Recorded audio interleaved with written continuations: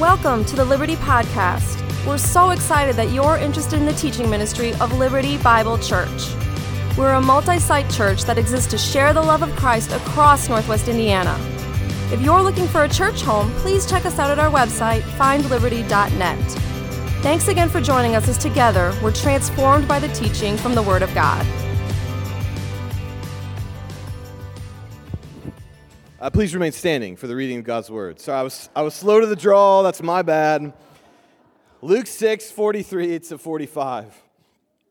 For no good tree bears bad fruit, and a bad tree does not bear good fruit. For each tree is known by its own fruit. For figs are not gathered from thorn bushes, nor are grapes picked from a bramble bush. The good person out of the good treasure of his heart produces good. And the evil person out of his evil treasure produces evil. For out of the abundance of the heart, the mouth speaks. And this is God's word. You may be seated now. All right, before I jump into that text, let me pray for us. Our Father Jesus talks here about being a good person that speaks good words and has good fruit for others. So help us understand what Jesus is saying so we can speak good words and others will experience goodness from who we are. And so help us see what Jesus is saying, and we pray this in His name. Amen. 6 years ago, almost to the day, my family and I laid my grandfather, Joseph Davis, to rest. My papa lived a large life. He fought in the Navy in World War II, lying about his age so that he could enlist, even though he was too young. And at barely a teenager, he patrolled the Pacific on a PT boat until he was injured and received a Purple Heart. He owned a shoe repair business and was one of the first people in southern Indiana in the 1950s to employ African Americans as his co-workers. And I knew him as Papaw, mostly watched Indiana basketball with him, and I watched him love his wife really well, my mama, and he cared for her until her last day as she suffered from Parkinson's disease. My Papaw was a good man, a good tree. And I got to taste a lot of good fruit from his life. And so it's not surprising Jesus would describe a good person like a tree. Just imagine walking a Michigan road in the fall, and you stumble upon an enormous apple tree full of apples, and you pick one, and you eat it, and it's delicious. Jesus says, a good person's like that. Lots of good fruit for others to enjoy. And so the question becomes, how do you become a good person?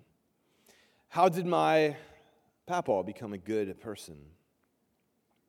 I even hope that's something you want to become, that wherever you are in your journey in faith, with life, with God, you would want the people around you to feel about you the way I feel about my grandfather.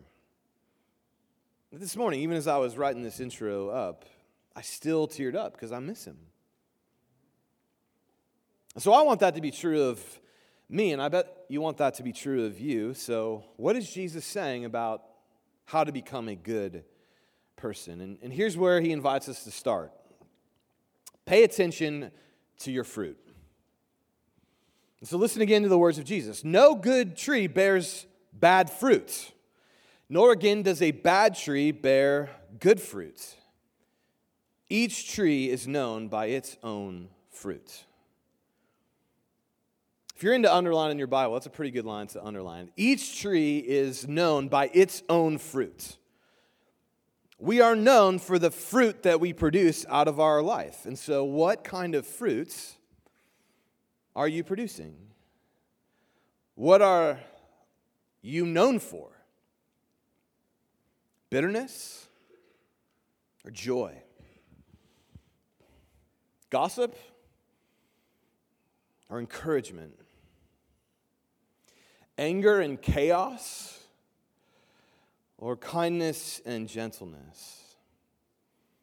When people walk by you, if you were a tree, what kind of fruit would they be picking off you? Or if that metaphor doesn't work for you, let me try this one. I grew up playing sports, and one of the most important roles on a youth sports team is whoever brings the snacks. This is a vital role, but I've noticed something. The quality of snacks provided to today's youth far exceed what I experienced as a child. So my boys' Little League teams, like the snack bags that are handed out, was a feast. They've got bags of chips, Doritos, cookies, fresh fruit, and the pinnacle of all Little League snacks, a bottle of Prime. This is not what I grew up with. What I grew up with was a single bag of grapes that we all put our dirty hands into, and a water cooler full of water from a hose with dead animals in it. So when it was time for us to provide Little League snacks to our kids' teams, that's what I wanted to provide: old hose water and dirty grapes. My wife disagreed. But if I had stood at the end of that gate, kids running off the field, hey kids, here's water you might need a tetanus shot after you drink, and some old grapes, that whole team would have hated me. And that might be how some people are experiencing us in life. We're handing out things that nobody's interested in. And that's what Jesus is inviting you to consider. To do an honest assessment of your life and ask how people experience you. So I want to think this out in a couple ways together. The first is, today I believe Jesus is speaking especially to the leaders among his disciples. And the reason I think this, if you go right before these verses, he's speaking about people who notice a speck in someone else's eye and they are to remove it. So they notice something is wrong with someone else, and then Jesus instructs them how to lead it. And that's ultimately what spiritual leaders in a community are to do. We are responsible for noticing and calling people into a life of faithfulness to Jesus. So I think there's a unique application to leaders in a church community. And so this includes me as a pastor. And if you lead a small group, if you teach a Sunday school class, if you lead a ministry here at LBC, if you serve in a ministry at LBC, Jesus is saying something unique to us. And I want to name that. Because what I find interesting about Jesus' teaching here, and he does the same thing in the Sermon on the Mount in Matthew's Gospel, Jesus focuses primarily in his leadership not on the truth of what is being said, but on the quality of the life of the person who's saying it. I'm going to say that again. Jesus spends more time with his leadership on the quality of the life of people speaking on his behalf and not the truth of what's being spoken on their behalf. Don't hear me saying what's spoken doesn't matter. I'm not saying that. What I am saying, Jesus puts pride of place to what kind of person is speaking on his behalf. That if you're going to take the speck out of someone's eye, if you're going to name something that's wrong about another person's life, then you'd better be a good tree with good fruit, is what Jesus is saying. And that's important because too many of us, it's been common among the church, we excuse the poor quality of a Christian leader's life because we see what we think is good results on the other end of it. Sure, he's a jerk, but he's a great worship leader with great music.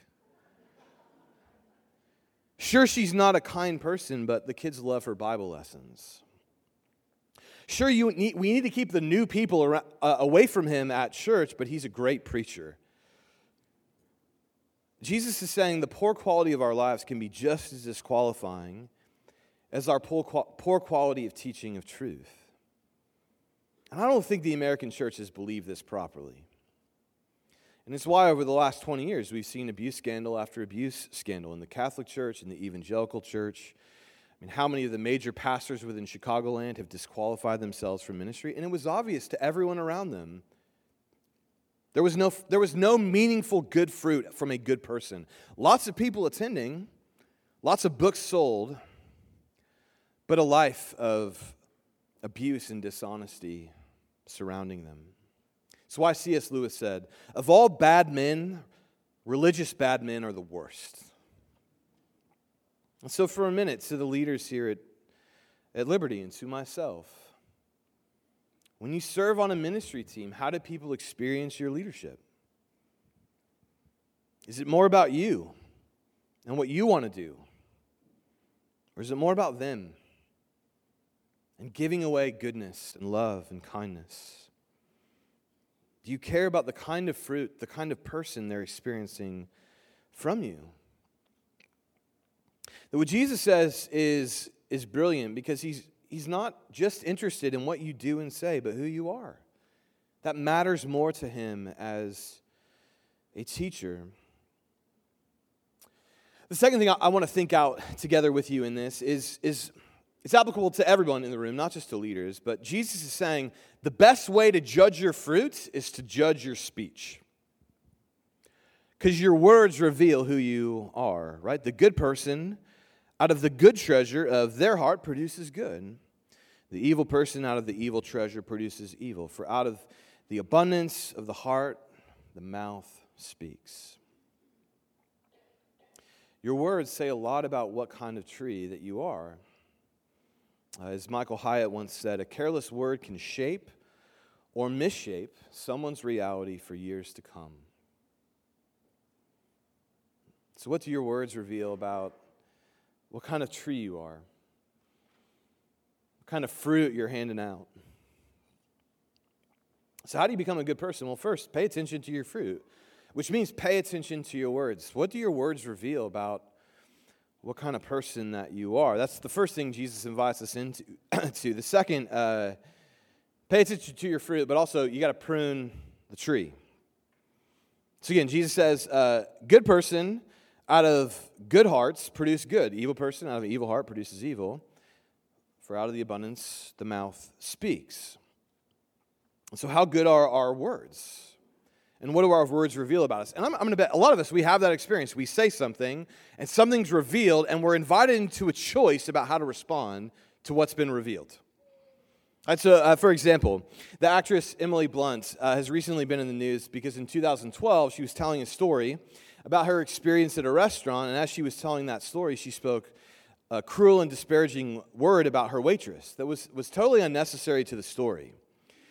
And it was brutal and harsh and mean. So when the clip resurfaced, the outrage was sufficient enough. She had to issue a statement about that moment. And that was the moment for her to pay attention, to ask, why was such a harsh, disparaging, off-the-cuff comment spoken by me? Right? And we all have these moments where a moment of our anger to our kids reveals something in us we know shouldn't be there. A moment of gossip where we say something about someone else we know we shouldn't have said. A moment of bitterness where we speak to a coworker or to a fellow student in a way that we know we shouldn't. And when that happens, we have two choices. There's two paths you can take from that moment. Choice one, that's not really me. And that's what Emily Blunt said in her apology. This is what almost anyone who has to do a public apology does with their apology. She said, I've always considered myself someone who wouldn't dream of upsetting anyone. So whatever possessed me to say anything like this in the moment is unrecognizable to me or anything I stand for. I don't mean to be harsh on her because we all do this. But notice, I've always considered myself to be someone who would never do this. Well, now you're someone who did this. Well, that's because something possessed me. And it's unrecognizable to me. That wasn't me. And we have so many ways and strategies of doing this, don't we? We blame others. Well, if they hadn't done that, I wouldn't have said it. We blame circumstances. Well, if I wasn't so stressed, I wouldn't have said it. And we'll fix on to anything to avoid looking at the bad fruit in our life. And there's certainly some truth to those excuses. That's why we like them. Because listen, when I am well rested, sipping on a pumpkin spice latte, reading my favorite book, right after the Cubs had won Game 7 of the World Series, my speech was impeccable that day. So for one day, that happens. So what would Jesus say to me? Is the real Tim, pumpkin spice latte, well-rested, Cubs victorious Tim? Or is the real Tim bedtime Tim, where the other night I looked at my daughter and said, I'm so frustrated, just go to bed. To a 4-year-old. Instead of stopping what I was doing, entering her world and attending to her needs so she can be at rest. Which is the real me? Well, Jesus answers that question. Out of the abundance of the heart, the mouth speaks. What you speak is in you, and it's you. It's not somebody else or something else. It's you. That's your heart. And those are moments to consider the fruit. And C.S. Lewis, he speaks to this. He has one of my favorite illustrations to this. A little lengthy, but come with me on it. Lewis writes, "When I come to my evening prayers and try to reckon up the sins of the day, 9 times out of 10, the most obvious one is some sin against charity. I've sulked or snapped or sneered or snubbed or stormed. And the excuse that immediately springs to my mind is that the provocation was so sudden and unexpected I was caught off guard. I had not time to collect myself. Now that may be in extenuating circumstances as regard those particular acts. They would be obviously worse if they had been deliberate and premeditated. On the other hand, surely what a man does when he is taken off his guard is the best evidence for what sort of man he is. Surely what pops out before the man has time to put on the disguise is the truth. If there are rats in a cellar, you're most likely to see them if you go in very suddenly. But the suddenness does not create the rats. It only prevents them from hiding. In the same way, the suddenness of the provocation does not make me an ill-tempered man. It only shows me what an ill-tempered man I am. The rats are always there in the cellar. But if you go in shouting and noisily, they will have taken cover before you switch on the light." So that moment of deep unkindness to my daughter the other night is a moment Jesus is inviting me to see the rats in my basement. What's going on with that? Why has goodness not shaped me in that part of my life yet? But let's be honest, how many of us actually do that? How many of us, when we see the rats, when we say we know we said something we should never have said, we immediately own it, name it, take responsibility? Or how many of us, we spent a good chunk of our lives avoiding what people have been trying to tell us for many years? A good person prunes the tree. They see a branch with rats on it and they cut it off the tree. We work to remove those things, eradicate them from our lives. No excuses, because we agree with Jesus. Out of the overflow of my heart, my mouth speaks. It's there. It's in me. And it must be taken away because I want to be a good person. So how do you become a good person? Well, pay attention. What kind of fruit do you have? What are you handing out? Prune your tree when you see, don't keep handing out old grapes and hose water. Stop. Prune it. But third and finally, plant yourself by living water. And so how do you become a good tree? Well, you need good sustenance. You need water. Now, there was some debate this week among the teaching team about Jesus' teaching here. Kevin's not here. Kevin Earhart's not here to enjoy this little part where I talk about him. But Kevin Earhart, he grows trees in his yard. And he protested for a moment. And he said, hey, hold on. I have good trees that often don't produce good fruit. And as the teaching team considered, is Kevin Earhart right or is Jesus right? We landed on the conclusion, Kevin, the problem is still the grower of the tree, not the tree itself. And so, what is giving sustenance to your life, to your tree? And that's where Jesus goes next. It's where he'll end the sermon. It's where Dave Segrist will be in a couple of weeks. But Jesus invites us to ask or consider this question after he speaks about out of the abundance of the heart the mouth speaks. He asks this question: why do you call me Lord, Lord, and do not do what I tell you? I mean, think about what Jesus' teachings have been. What he's told us to do over the last few weeks, if you've been with us through this series.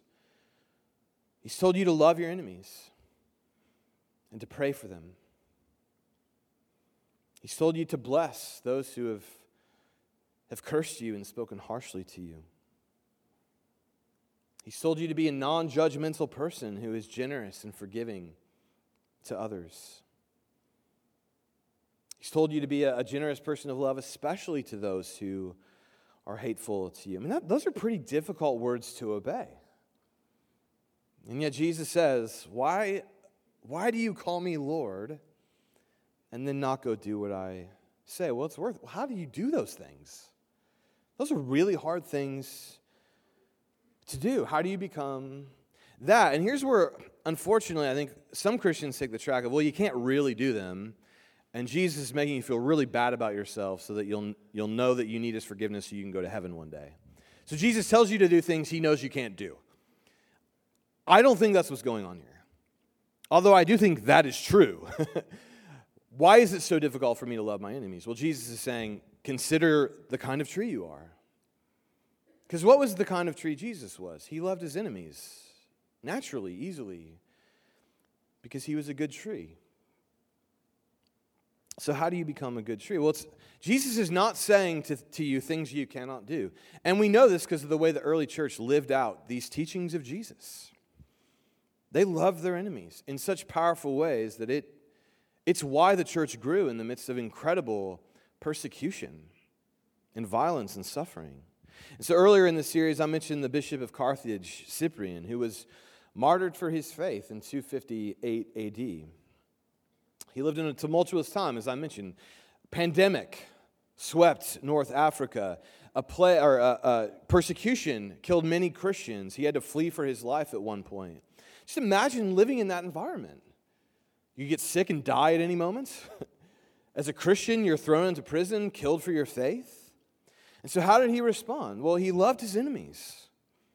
And over a lifetime of listening to and obeying the teachings of Jesus, the rats had left the basement.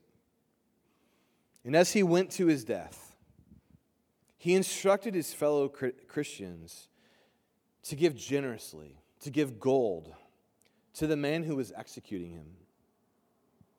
He said, don't hold a grudge against him, but give my own wealth to the man who kills me.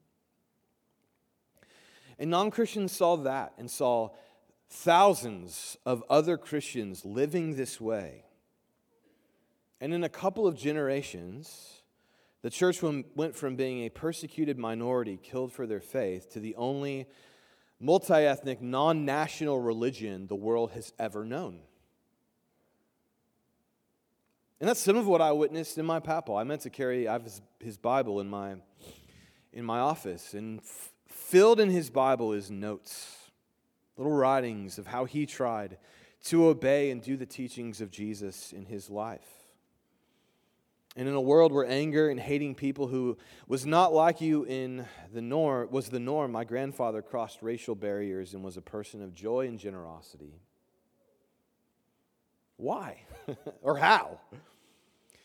Well, he tried to do the teachings of Jesus, and he became a very different type of person. So how do you become a good person? Plant yourself in the teachings of Jesus. I believe you can actually do them.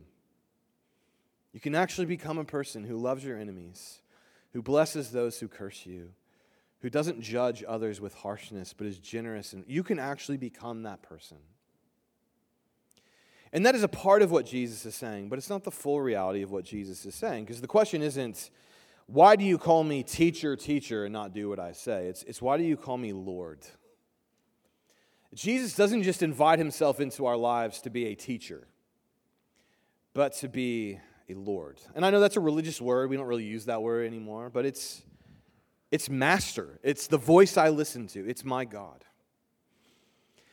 And so Jesus is not just saying, I have good teachings, I'm a good moral teacher, you should do them. He's saying, I am God with living water come to water your tree so you have good fruit. So listen to what I say to you. And Jesus was living water. I mean, remember the context of where he said that. Talked about being living water. He sat across from a woman with a terrible past, with lots of brokenness, and she had been judged by her community. So she's alone at the well in the middle of the day. And yet, what does Jesus say to her? I have water, and if you drink it, you'll never be thirsty again. I mean, what a moment for Jesus in his generosity, his kindness, his power. And he frees that woman from her sin and releases her into a life of goodness. And that's how you become a good person ultimately. Not by trying really hard to be as kind as you can to your family at the Thanksgiving table this year. Not by trying really hard to finally become a generous and loving person. Not by trying really hard to only speak words of kindness and grace. No, you need to experience all of that from Jesus first. To sit at his table and hear him forgive you. To see him going to the cross, loving his enemies and releasing forgiveness into a world that killed him. And yet he said to them, Father, forgive them, they do not know what they do. To see him naming all that is wrong with us and still saying, I love you, I can change you. Listen to my words, trust me.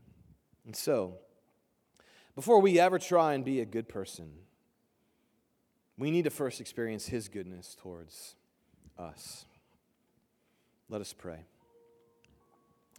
Father, we are grateful. We see in the Gospels a good life. Jesus loving his enemies, blessing those who curse him, dying for his enemies, teaching hard-hearted and stubborn disciples who didn't understand what he was saying. And that's all of us. And yet Jesus still says, hey, call me Lord and come do my teachings. So we want to be those kinds of people. But first, we have to experience that goodness of Jesus. So now as we sing, as we prepare to come to his table in a few minutes, we just pray for the goodness of Jesus to overwhelm and consume us, that we would experience it, that we might be good people. And we pray these things in your Son, Jesus' name. Amen. Thanks for being with us today. If you'd like more information on our church or a place to connect, you can check us out on the web at findliberty.net.